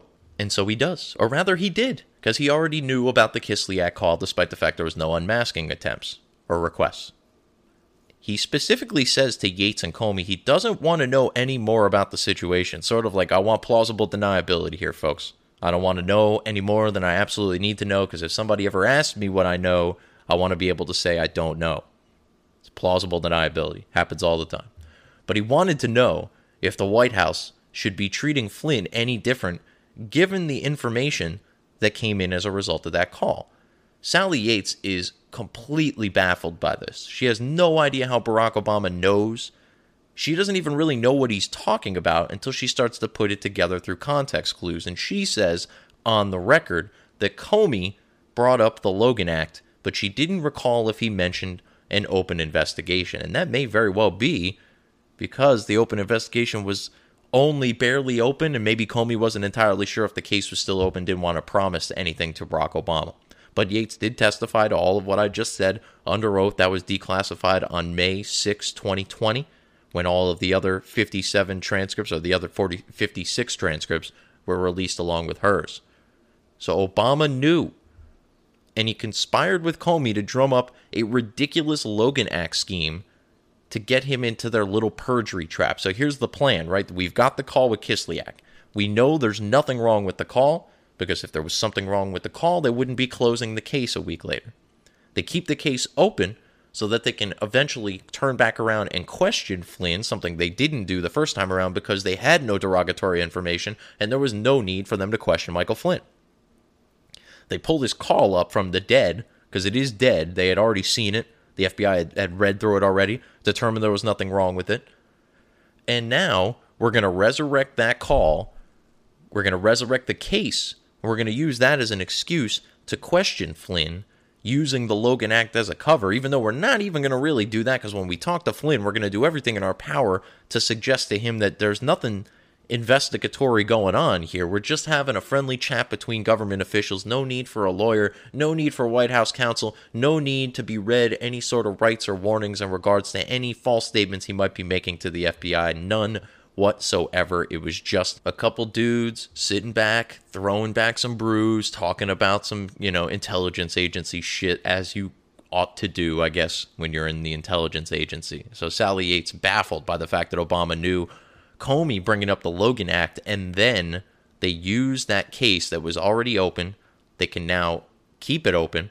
They're going to use this Logan Act nonsense as a means to try to interrogate Michael Flynn, even though they're going to be as shady about it as humanly possible, including not even showing him the transcript. Then, on that same day, on January 5th, weirdly enough, Christopher Steele deletes his emails regarding his primary source of the dossier material. What?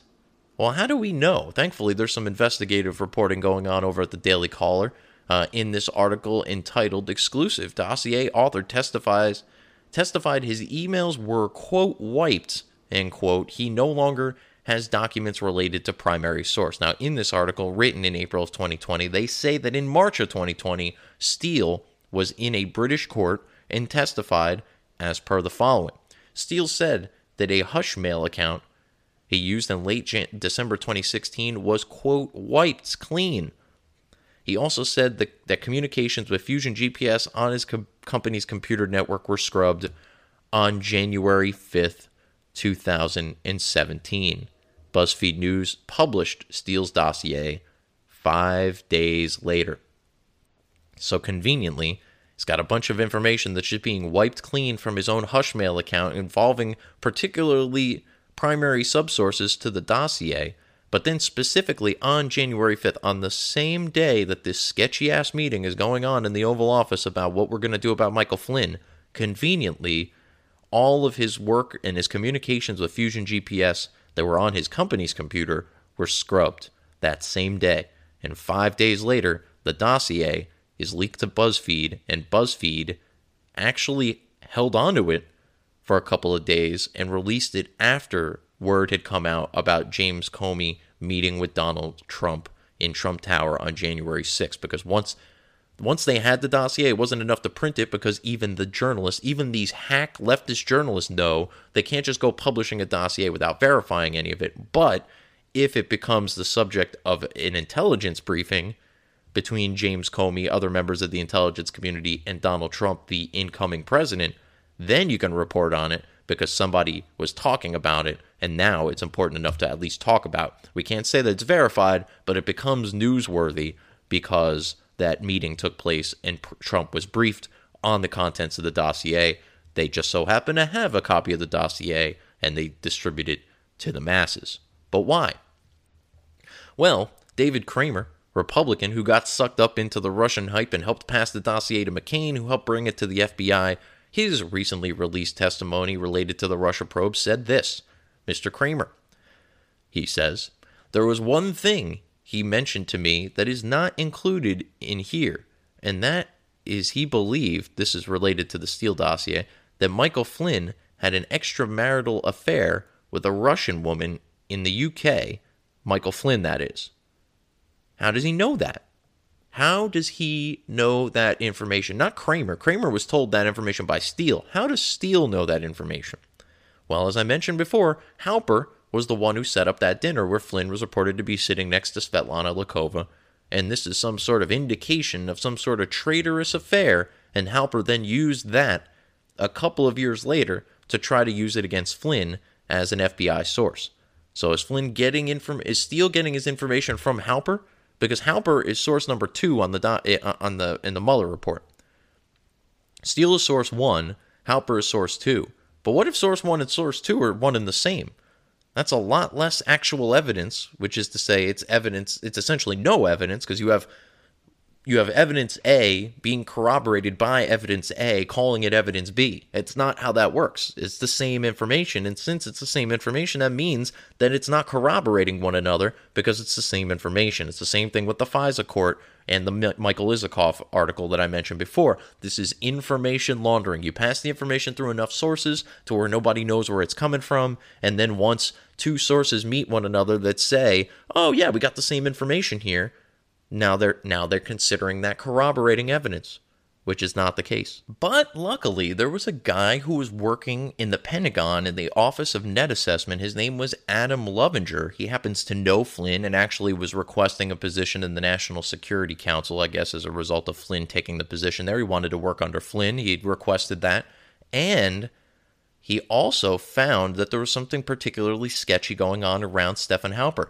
Stephen Halper was being paid by the Pentagon's Office of Net Assessment, and in the process of being paid by that office, he was providing information to the FBI about this situation. He was providing information to steal, it sounds like, so the U.S. government was actually paying this guy to sabotage the sitting or soon-to-be sitting president of the United States. Adam Lovinger, for blowing the whistle, was stripped of his security clearance and placed under investigation. Yep, that's how we treat whistleblowers. I thought whistleblowers were sacred. Alexander Vindman and Eric Ciaramella, who were still not even allowed to say his name, Dr. Rick Bright, Marie Yovanovitch, all these people were whistleblowers. They were the ones that were worthy of all of the credit and heroes for coming forward. Adam Lovinger, nah, we're going to strip him of his security clearance, or we're going to place him under investigation. Yeah, a little hypocrisy there, huh? Anyway, so we move on to January 6, 2017, where Comey meets with Trump at Trump Tower and discusses allegations in the dossier. Other people there are John Brennan, James Clapper, and Mike Rogers, the head of the DNI at the time. During that meeting in January of 2017, on January 6, Jim Comey actually wrote in an email that he sent to FBI officials on the next day. He said, Comey mentioned during the initial portion of the briefing a piece of Steele's reporting that indicated Russia had files on derogatory information on both Clinton and the president-elect, something that conveniently gets left out of the narrative all the time. Comey's email stated that a member of Trump's national security team asked during the briefing whether the FBI was, quote, trying to dig into the subsources, end quote, to gain a better understanding of the situation, and Comey responded in the affirmative. In other words, Comey fucking lied to this member of Trump's incoming national security team. Now, who could that have been? Well, it is reported that the member of the national security team who asked that question is, of course, General Michael Flynn. Flynn knew that this was all bullshit from the jump. How? How could he have known? He hasn't really gotten a good look at anything. He hasn't been officially in the administration yet. They're obviously doing everything they can to shield any of this vital information about this scandal from Flynn. They're doing everything they can to frame Flynn and catch him in a perjury trap just to make sure that he never actually becomes the national security advisor. Well, as the incoming national security advisor, he just so happened to receive a letter from UK intelligence that reached out to him and copied Susan Rice, who I believe was the previous national security advisor under Obama. And in that letter, they quite clearly disavow Christopher Steele as being a credible source, and they call his credibility into question and declare him untrustworthy. And the Obama people know that Flynn got this letter because Susan Rice got the letter too. So now Flynn's asking all these questions. They couldn't find anything on him in the original investigation. They managed to keep it open through the thinnest of possible reasons and the potential Logan Act violation against an incoming national security advisor, which would be the most absurd application of possibly one of the most absurd laws that we have on the books. They know Flynn is onto them because he's asking all these questions. Did you guys ask any of the subsources? Like, what's going on here? Comey says, oh, yeah, we asked the subsources. No, they didn't. They never asked the subsources, because if they had asked the subsources, they would have found out what Robert Mueller's team would find out, several months down the line, and that's that the subsources have no idea what Steele is talking about, which means they either lied to him or he just completely altogether fabricated stuff based on his machinations of this plot that he so desperately wanted to provide information for. They know that Flynn is onto them. He's the most capable of bringing them down, both through his position but also his experience. And now he's got a little bit of inside knowledge about the source of the whole investigation, which was a complete fairy tale. They need to get rid of Flynn, and they need to get rid of Flynn fast. Less than a week later, BuzzFeed publishes the dossier on January 11th, 2017. On January 12th, David Ignatius from the Washington Post writes his article, which outs Michael Flynn's conversation with the Russian ambassador. Why did Obama dawdle on Russian hacking? So if Flynn was not previously being spied on, as they're claiming, and his name was simply unmasked, as we now know to be false, then the leak of his name to the media is a felony, punishable by up to 5 years in prison. You're not allowed to disclose the name of an American citizen who may have been sucked up into a surveillance trap by the intelligence community, because just the mere mention of the fact that they were being surveilled by the government, even if they weren't doing anything wrong, is enough to imply that they were doing something wrong, as we've seen with Flynn, as we've seen with Trump, as we've seen with Papadopoulos, Carter Page, Paul Manafort, Roger Stone, all these people that were being spied on. As soon as their name hit the media, no one was like, oh man, maybe the FBI shouldn't be spying on those people. No, they immediately jumped to the conclusion that the FBI is justified in their spying on these people and that they must be up to no good. This is how we have the millions of idiots out there who still think that this case is real. The next day, after the BuzzFeed article is published with the dossier in it, January 12, 2017, Pentagon insider Adam Lovinger, already talked about him, he blows the whistle on the fact that the Office of Net Assessments is paying Stefan Halper, which means our government was paying for some of the information in the dossier. In my opinion, they were getting evidence on demand. They were simply paying people to tell them exactly what they wanted to hear. They needed something on Flynn. Poof, a magical dossier memo shows up from Steele. They needed something on Flynn again. Oh, let's go to Halper. He's made up stuff about him in the past. Let's use that.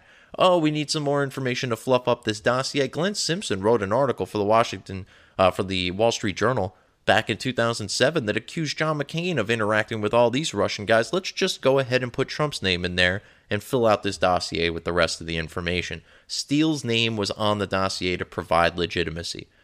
He may have done some research, but he certainly didn't do all the research. He may have written some of it. He certainly didn't write all of it. He may have been a source for some of the information. He was not the source for all of the information.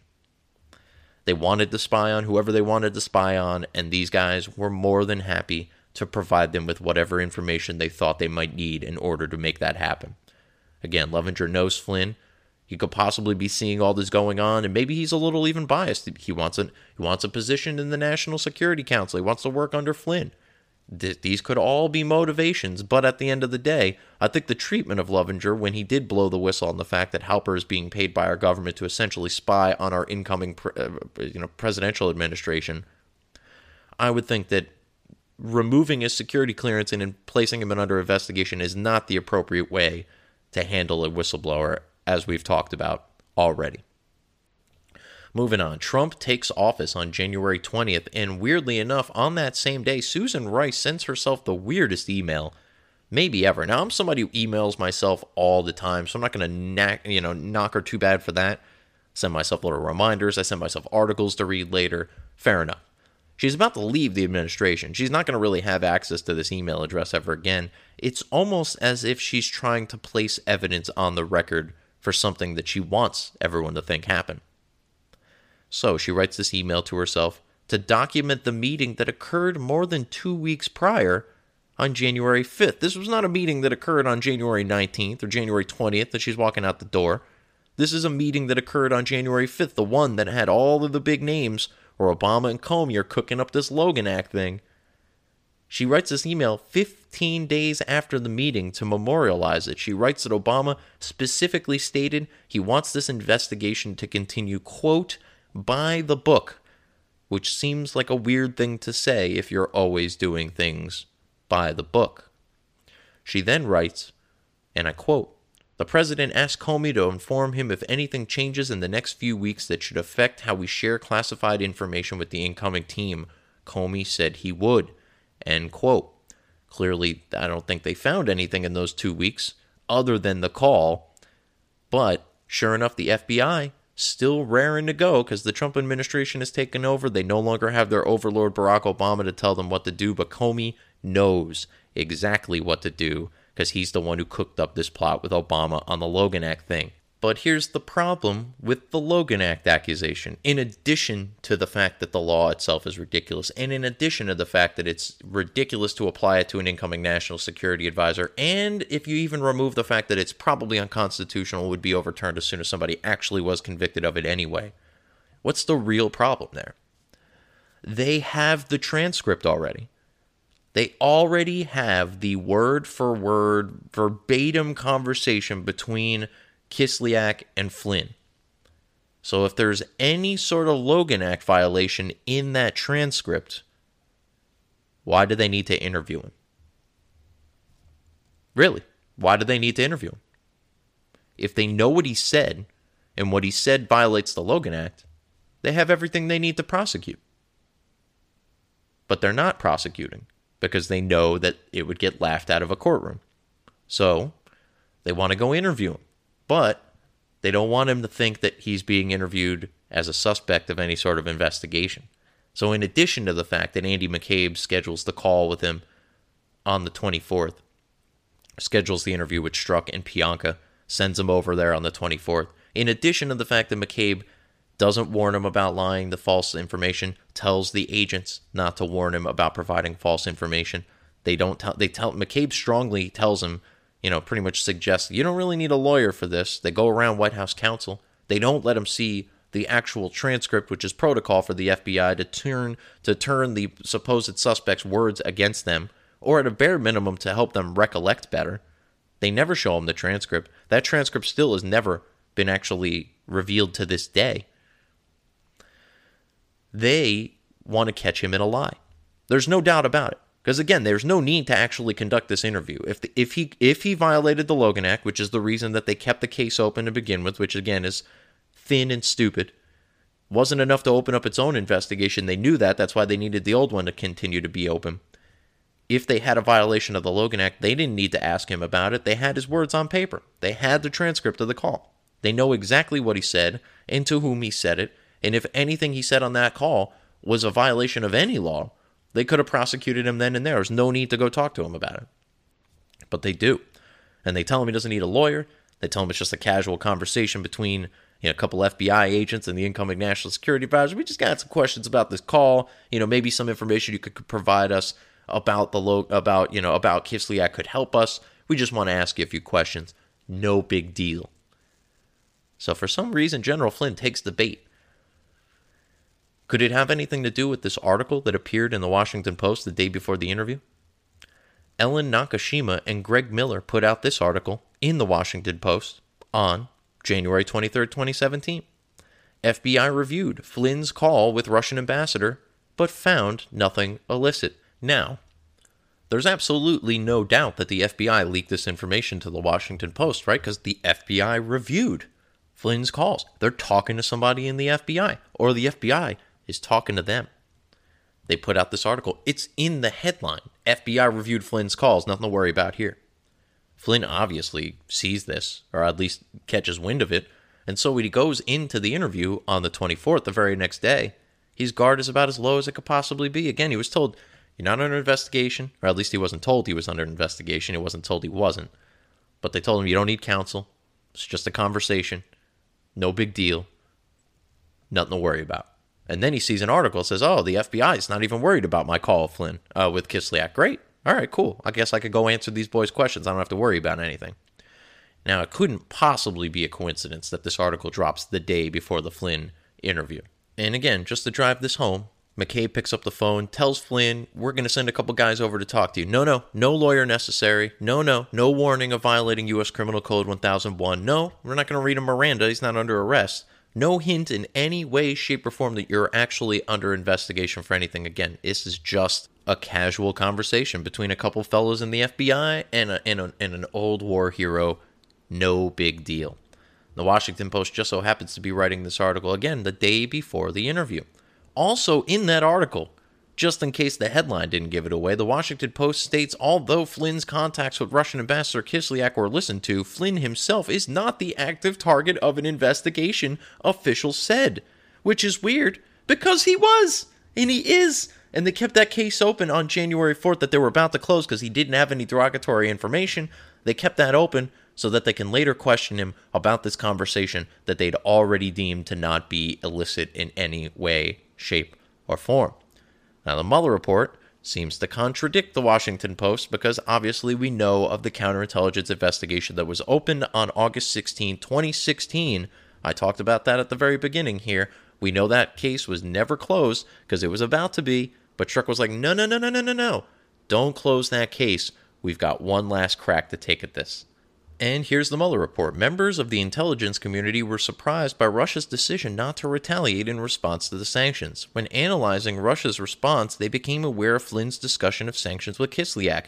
Previously, the FBI had opened an investigation of Flynn based on his relationship with the Russian government. Flynn's contacts with Kislyak became a key component of that investigation. So the FBI just either completely lied to the Washington Post and said, nothing to see here, he's not an investigation, or they just told the Washington Post, look, we need you guys to put out an article saying that Flynn, his call is okay, and that he's not under investigation because we're about to go interview him, and we need him to let his guard down so that we can get some dirt on him that we can use against him to try to get him ousted as the national security advisor. And, of course, those fools at the Amazon Post are more than happy to comply. So that brings us to January 24, 2017. Peter Strzok and Joe Pianka interview Michael Flynn at the White House. The original 302, which is an FBI document that's supposed to be a contemporaneous report of an interview. So you fill out this document basically while you're interviewing or just after you interviewed in hopes of getting the best and most accurate contemporaneous information about that call. Or about that interview. He's not recorded during this interview either, mind you, which is another thing that's a little suspicious, but I guess maybe he would have noticed the tape recorder on the table and wondered what was going on. They were doing everything they could to not give him any indication that he was under investigation because they wanted him to lie so that they can later turn that around and charge him with lying to the FBI. So regarding the 302, James Comey actually testified under oath to the fact that he knows that the 302 was altered. The original 302 claimed that Flynn was not being deceptive, and we have still yet to actually see that 302 anywhere. So the later drafts of the 302, everything other than the original, is nothing short of a lie. It is Peter Strzok, as we're about to get to in a second here, rewriting the 302 to make it seem like Flynn lied. Later, as I just teased, Strzok would be texting Paige about how he's rewriting the 302 in such a way as to keep the person for whom he is writing's voice. Either he's talking about trying to keep Pianka's voice, the guy who actually took the notes, or keeping Flynn's voice so that he can misconstrue what Flynn actually said. Now, that means Comey and McCabe, who both helped Strzok and Pianka process this 302, that means that they were both aware of the revisions. Now, why would they allow such a thing after already having the freshest possible memory from the two interviews, right? The notes are there to be the most accurate, contemporaneous notes conceivably possible about the interview. You're writing the notes about the 302 while you're doing the interview. So there's no time for you to forget or for you to misconstrue. You're just putting pen to paper while you're getting answers so that you know what he said so that you can later put it into an official report. But that official report was revised multiple times. Strzok is just trying to spin it to get something close enough to where it may be a lie so that they can hang it over Flynn's head for the purposes of hopefully getting him to turn on Trump, who they are still convinced, despite the fact that they never actually verified any of the information, that he's a Russian asset. Now, let's get back to the Amazon Post, the Washington Post, as some of you may call it. On February 9th, 2017, Ellen Nakashima and Greg Miller write another article in the Washington Post, this time saying that Flynn lied to the FBI. Suddenly, in the 2 weeks since they wrote that the FBI found nothing wrong with the call, and the FBI and the Washington Post are now claiming that Flynn had discussed sanctions with the Russians, which wasn't a problem 2 weeks ago, but suddenly is now. Now, why wouldn't the journalists, now granted, Flynn hadn't had an opportunity to make any statements about the original call yet, But why would any of his lies about the call matter if we know nothing from the call was illicit or illegal? Wouldn't these journalists at the Amazon Post ask why this is newsworthy? They were just told 2 weeks ago that the call was fine, and they didn't find anything wrong with the call, but suddenly these sanctions are a big deal because Flynn doesn't remember talking about them? They have the transcript. They knew what was said on the call. They said there was nothing illegal or illicit about the call. Flynn is the incoming national security advisor. This sort of stuff is totally typical. There is nothing wrong with Flynn talking to any ambassador, even the Russian ambassador, about sanctions or about votes in the UN or anything along those lines. He's about to become a cabinet member. He needs to be aware of what these things are happening. He's also trying to build a relationship with people around the world who he's going to have to deal with in order to best protect our national security or best enforce our national security.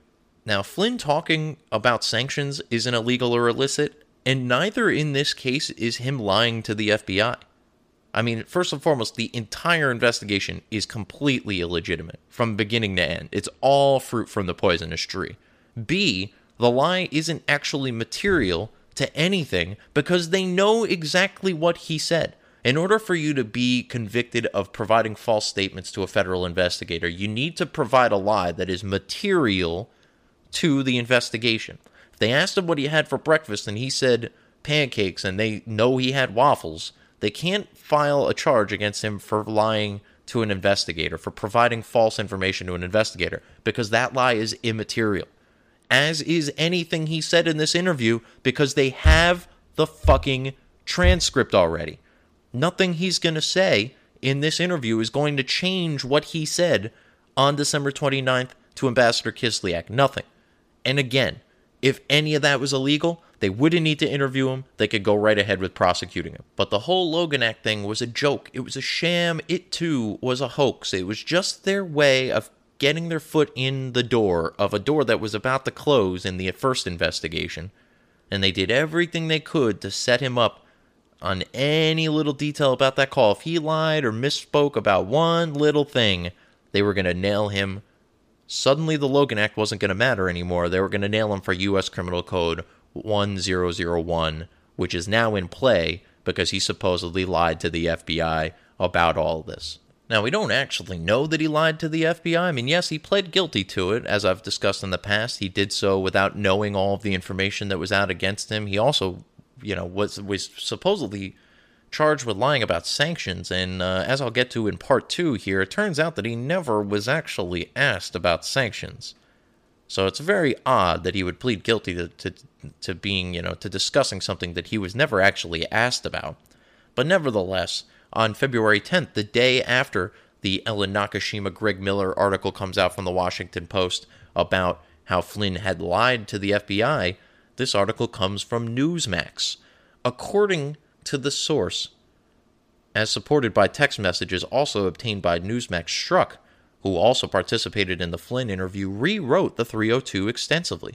Although a text message from him stated he tried not to, quote, completely rewrite it so as to save Redacted's voice. I suppose there's a possessive there, to save Redacted's voice, end quote, presumably a reference to the lead agent who originally wrote it, which in my opinion, and I'm pretty sure I'm right about this, is Joseph Pianka. He was the only other person in the interview, so who else could have written it? On February 10th, 2017, Page texted Strzok, "This document pisses me off. You didn't even attempt to make this cogent and readable? This is lazy work on your part," referring to a draft of the 302 that he sent her to proofread. Oh my God. So now not only is he fixing it, but now he's got his girlfriend taking a look at it just to make sure that everything is good, and she's even disappointed by his work.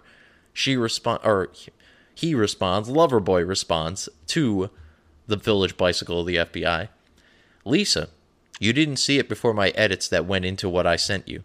I was, 1, trying to completely rewrite this thing as to save the lead agent's voice, and 2, get it out to you for general review and comment in anticipation of needing it soon. Strzok is altering the 302, the official record of the actual interview with Flynn. He still, to this very day, has not released the original 302. No one has seen it, but I think that is because Peter Strzok didn't write it. I think because Joseph Pianka wrote it, and that's why they don't want you to see the original 302, because Strzok was conducting the interview while Pianka was taking the notes, and that's why he's the one who wrote the 302.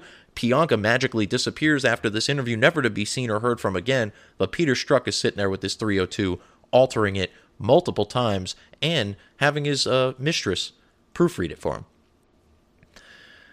Yeah, so no one's seen Pianka. Strzok's altering the 302s. Page is helping him with the whole process there. We still haven't seen the original 302, but on February 2017, the next day, Page texts Strzok, "Is Andy good with the 302?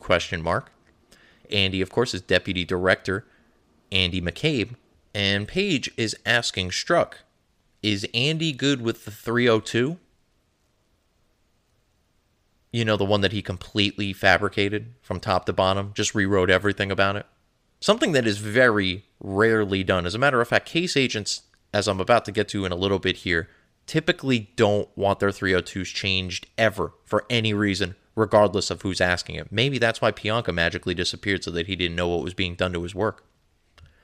Just throwing it out there. The 302 for Flynn, for the Flynn interview, was finally submitted on February 15th, 2017. Now, FYI, the FBI policy requires that 302 forms be submitted within 5 working days of an interview. This was more than 3 weeks after the interview. Now, this is unusual, to say the least. And according to this Real Clear Politics article, in particular, former Special Agent Thomas J. Baker, it's not only unusual, it's not only frowned upon, it's never done. Like ever. Here he is, from the article, and I quote, "We never changed an agent's 302. An agent would fight a supervisor who wanted him to change the 302 because it's what that agent observed and heard in his interview. So for us to read what's documented in this new material, that coming back from that interview with Flynn, which is a key event, that Peter Strzok said he virtually rewrote the whole thing, it damned them with their own words." End quote. And from that same article, by the way, all these articles are in the show notes, so feel free to check them out for yourselves. Even after the Flynn 302 is collectively written during the weeks-long delay in submission, the original wasn't initially used in the case. Instead, Baker said, Mueller's team submitted their own interview with Strzok about his recollection of the interview with Flynn 5 or 6 months ago. Now, that's just bizarre. So why is that weird? So, all right, so Flynn was in the interview January 24, 2017. Flynn is interviewed by Strzok and Pianka. Pianka disappears. He's a fucking ghost. He's Joseph Mifsud. He's Biggie. He's Pac. He's just gone. He's living on an island somewhere sipping Mai Tais, maybe with Barack Obama. I like my Mai Tais. Yes, I know you do. Anyway, so instead of using the original 302, which the Mueller report had to have recognized would have been the only 302 to use, because if there's multiple drafts of a 302, the only one that should matter is the original. And Mueller's team probably knows that. So rather than use any of the 302s, particularly the one that they're hiding from all of us, Mueller instead interviews Strzok 6 months after the interview and asks him about his recollections of the interview, rather than looking at the actual contemporaneous notes of what happened at that time in that interview. Very weird. It's a very, very odd choice. That is just bizarre, to quote former Special Agent Thomas Baker. Now, here's where we get into the lie about the sanctions, quote unquote. Worth note that in the actual charging document, they claim that Flynn lied about Executive Order 13757, and that was quoted in the charging document as, quote, U.S. sanctions. Also, at that time, the Russians that were expelled from the U.S. and were designated persona non grata. So there's 3 different things there. They were expelled from the U.S., they were sanctioned, and they were designated persona non grata. 3 separate issues there. And sure enough, in the 302, even the one that was edited multiple times by Strzok with the help of Page, it never, ever mentions the word sanctions. Never mentions the word sanctions. They never asked about sanctions. They asked about expulsions. They asked about whether or not those people that were considered persona non grata had anything to do with Flynn's conversation with Kislyak, and he wasn't sure, and he answered, to their knowledge, truthfully, because they claimed, even in their original 302, which we've yet to see, but we know from testimony that they had originally determined that the FBI didn't think Flynn was lying to them. They saw no physical signs of deception. They had no reason to believe that anything he was saying to them was untoward. He mentions the expulsions. He mentions talking to Kislyak with the expulsions. But he never mentions talking about the sanctions. They never ask about the sanctions, but he never says, I did or didn't talk about the sanctions. He said, I talked about the expulsions, which was part of the same package of penalties that was doled out to Russia that day, but is not the same thing as the sanctions. That's the 302 they kept revising. We still haven't seen the original, and that's probably because it's even more damning than this, completely bafflingly edited version of the 302, which still doesn't really prove their case. But they kept pushing it out there. Maybe this was in an attempt to keep it in the voice of the person, yada, yada, yada, that Strzok was talking about with Page. But you've already altered a document that really has no business being altered. And you've altered it in any conceivable way to try to make your case look more legitimate, and it still doesn't look all that legitimate. Anyway, just to let you know that the sanctions are a separate thing from the expulsions, I got a couple articles here for you real quick. February 16th, 2017, the Washington Post writes an article with the headline, Flynn in FBI interview denied discussing sanctions with Russian ambassador. This is not written by Ellen Nakajima, and I'm rather surprised. In the article from the Washington Post, headline, Flynn in FBI interview denied discussing sanctions with Russian ambassador. I think I'd mentioned that already. Anyway, the article itself says, in a recent interview with the Daily Caller, Flynn said he didn't discuss sanctions, in quotes, but did discuss the Obama administration's expulsion of 35 Russian diplomats it said were intelligence operatives. The move was part of the sanctions package it announced on December 29th. So the sanctions are one thing. The rest of the package is another thing. The expulsions, the closing of embassies, these things are separate from sanctions. Sanctions are sanctions, expulsions are expulsions. Flynn draws the delineation here in this conversation, and surely the FBI, if they didn't think there was a distinction between the two of them, Strzok and Pianka, if they weren't trying to trap him in a perjury trap, could have clarified that in the interview, saying, oh, those are all really one and the same thing. And Flynn could have said, I didn't really consider them one and the same thing, and now we're talking about a difference of opinion, not providing false information. By the way, Flynn wasn't the only one who thought there was a difference between the two. Back in December of 2016, when the Russians were expelled by Obama, the New York Times wrote the following under the headline, Obama strikes back at Russia for election hacking. The article says, and I quote, the Obama administration struck back at Russia on Thursday for its efforts to influence the 2016 election, ejecting 35 Russian intelligence operatives from the United States and imposing sanctions on Russia's two leading intelligence services, including 4 top officers of the military intelligence unit the White House believes ordered the attacks on the DNC and other political organizations. So the Obama administration struck back at Russia on Thursday for its efforts to influence yada, yada, yada, ejecting 35 Russian operatives and imposing sanctions. Ejecting and sanctions. Not the same thing. So even the New York Times recognized that there was a difference between the two, but in the 302 that even the FBI had revised a bunch of times, they never talk about sanctions. Flynn even recognizes, I talked about expulsions. I didn't talk about sanctions. He was never asked about sanctions, and yet he was charged with lying about sanctions. It's all nonsense. This whole case is ridiculous. They had nothing. They had, just take a step back here. They investigated this guy for 4 to 5 months. They turned up no derogatory information.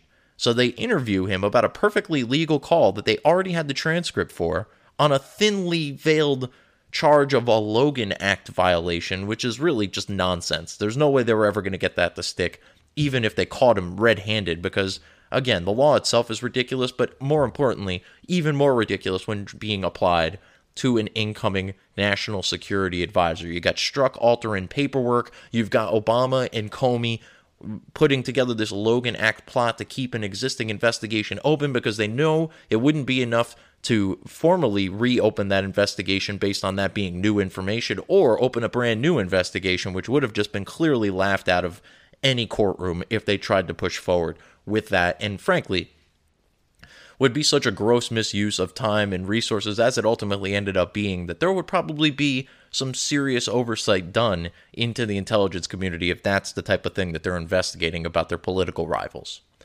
So Flynn, framed from the get-go, man. They were looking to get rid of him because of what he knew and because of how he knew it, and because he's been experienced, and because he's been in the military, and he's been in the intelligence community. He knows all the tricks. He's on Trump's side. He was never a fan of Obama. Didn't like his Iran policy. Didn't like his Afghanistan policy. Didn't like that the intelligence community was being politicized right under his nose, if not at his bequest. Flynn was public enemy number one. More so than Donald Trump even, because Trump, while I love him, he's a little bit aloof. He doesn't know anywhere near what Flynn knows about the military, about the intelligence community, and frankly, I don't think they ever really thought he was going to win. And then once he won, I guess they thought that they would be able to get rid of him pretty quickly. And then frankly, even more so, they thought he was just a doof and that he was never going to really put any of this stuff together. But Flynn knows. He knows all the tricks. He knows where all the bodies are buried. And it's all starting to come out now. And that's where I'm going to wrap it up here for this week. So we got from the beginning of the investigation all the way to what they actually supposedly caught him doing. Part 2, we go into the legal battle. We're going to go into the court case. We're going to go into Robert Mueller and all that sort of stuff. Where does this go from here? Flynn is framed. He's set up. He's entrapped in a perjury trap about a perfectly legal call, about being questioned about sanctions he was never actually questioned about. This guy was jobbed from beginning to end. And for what? Because he's a patriot? Because he knows that the Obama administration was up to no good and he would have been able to prove it with relative ease given his access and experience? Yeah, it certainly seems that way. And we're going to find out what the government does in part 2 as we get into the guilty plea, why it's, no longer valid, what the DOJ had to say about it, and all of the shifty moves that Mueller's team, and for that matter, even Flynn's original attorneys pulled in order to drag this out to the point to where we are today, which is potentially on the precipice of Flynn being formally exonerated. Now, anybody who's been following this case knows now unequivocally the man has been exonerated. It's just whether or not Judge Sullivan, who we'll be talking about quite a bit in part 2, is going to actually follow through and dismiss the case against him as the DOJ has instructed him to do. I think he will, but I don't think that's going to stop him from making a circus of all this in the meantime. So stay tuned. The part 2 could change as we're getting closer. I'm going to try and put this all together and hopefully leave it open-ended enough to where maybe if I got to come back for part 3 to figure out exactly how Judge Sullivan screwed over Michael Flynn, but I'm thinking he's going to make a circus of this whole thing. He's going to bring in his outside judge to argue against dismissing the case and to argue for potentially charging Michael Flynn with perjury for his original guilty plea, which would be an absurd precedent to set. And as a matter of fact, I'm sure there are precedents out there in the legal world that would show that you can't really do that anyway. Somebody pleads guilty, and then it turns out that the FBI was withholding information or the government was withholding information that could have led them to plead not guilty. I would think that the guilty plea would be null and void regardless of whether or not he lied in the process of making it, because let's face it, all plea bargains in some way, shape, or form are lies, right? Like you're never fully pleading guilty to exactly what you did in most scenarios. You're pleading to a lesser charge, which you probably didn't commit. So, guilty pleas in and of themselves, I think, are perjury in a roundabout sort of way, but it's perjury with the consent of the court, so we kind of all just look the other way on it, even though it happens all the time. But Judge Sullivan's going to make a circus of this. General Flynn's legal team is going to do everything they can to make sure that he does eventually sign the document, which I will go over, from the DOJ that says we're going to go ahead and drop this case. It's a 20-pager. I will go over it in a pretty minutia detail, actually. I've got a lot of highlights on it, but we're going to get to that document leading off from February of 2017, getting into the Mueller investigation, and then to the court battle and all that will be in part 2 of the Michael Flynn saga right here on therightopinion.podbean.com. If you guys got any questions about any of this, please hit me up on Twitter, Instagram, Parler, and Minds at Right Opinion Pod. Email the show if it's a lot longer than that, therightopinionpod@gmail.com. If you've got questions, concerns, comments, maybe I missed something, maybe you're confused about something, please let me know. I'm here to get this information to you so that you can absorb it. And if I'm not doing that properly, I'm willing to take time out of my day to make sure that it does get driven home. I'm not trying to talk down to anybody. There's a lot of fucking information here. This has been driving me crazy for realistically years, but the last couple of weeks doing the research on this, man, anybody who knows me could tell you I've been deep diving into this. I've listened to so much Bongino. I've read so many articles. I've read just so much information about this. It's actually starting to drive me crazy that this was ever allowed to happen in the first place. And I hope that even if a few of you come out of this realizing what an absolute sham this whole thing was and what an absolute cesspool the Obama administration was, I've done my job. And I hope that you can maybe spread that information out to friends and family members, coworkers, loved ones of yours. And maybe, just maybe, we can win the day on this whole information warfare that we've got going on right now. The information laundering in D.C. is disgusting, as is targeting a former three-star general, a former intelligence community head, and an incoming national security advisor, because you don't like the fact that he's just smart enough to figure out that you're dumb enough to try to pull all this shit and thought you were going to get away with it. They never thought they were going to lose. That's really what it comes down to. Hillary Clinton was going to be elected, and none of this was ever going to see the light of day. But that didn't happen. And they got screwed. They screwed themselves. Then they thought they were so convinced they were going to be able to get Trump out of office that they just continued to do shit even after they knew Hillary was going to lose. Or Hillary had lost at that point. They had to cover their tracks. They got desperate. And Obama knew the media was going to be covering his ass the entire way, and they still are to this day. Twitter's banned hashtag Obamagate. Now you got to put Obamagate gate if you want to even get it anywhere near the top of the trends. They haven't banned it. They just have shadow banned it, I guess, because it's not trending, even though many of people are tweeting about it. Even people on the left who are mocking it, they're still tweeting about it. Those tweets should register and it should end up in trends, but it's not, because they don't want you to know about it, because they know that the Obama administration was corrupt from top to bottom.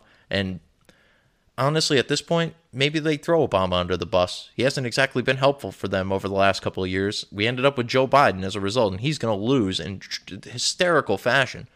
So maybe they're willing to throw Obama under the bus, but in doing so, they would be throwing themselves under the bus, because they took a nap for 8 years while this guy got away with the most inconceivable corruption at the highest office in the land in every way, shape, or form. Foreign policy, intelligence community, drones, spying on journalists and targeting conservative organizations through the IRS, and selling guns to Mexican cartels, allowing Hezbollah to sell drugs here in the United States. This guy was corrupt as corrupt gets, and the media just took a nap on it because they didn't want to come off as racist, because by their own standard, if you ever were to criticize Barack Obama, it was because you hated black people.